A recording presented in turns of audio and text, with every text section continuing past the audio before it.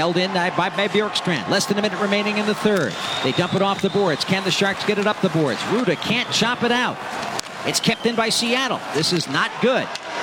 Bjorkstrand, cross ice. McCann, drop pass to the point. There's Dunn. Now to Bjorkstrand. Bjorkstrand being guarded by Eklund. Shoots, blocked. It just went wide. Rebound.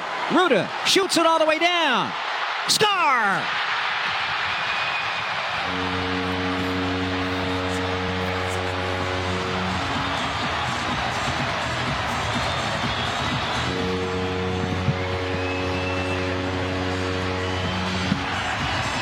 Jan Rutta puts it into the empty net.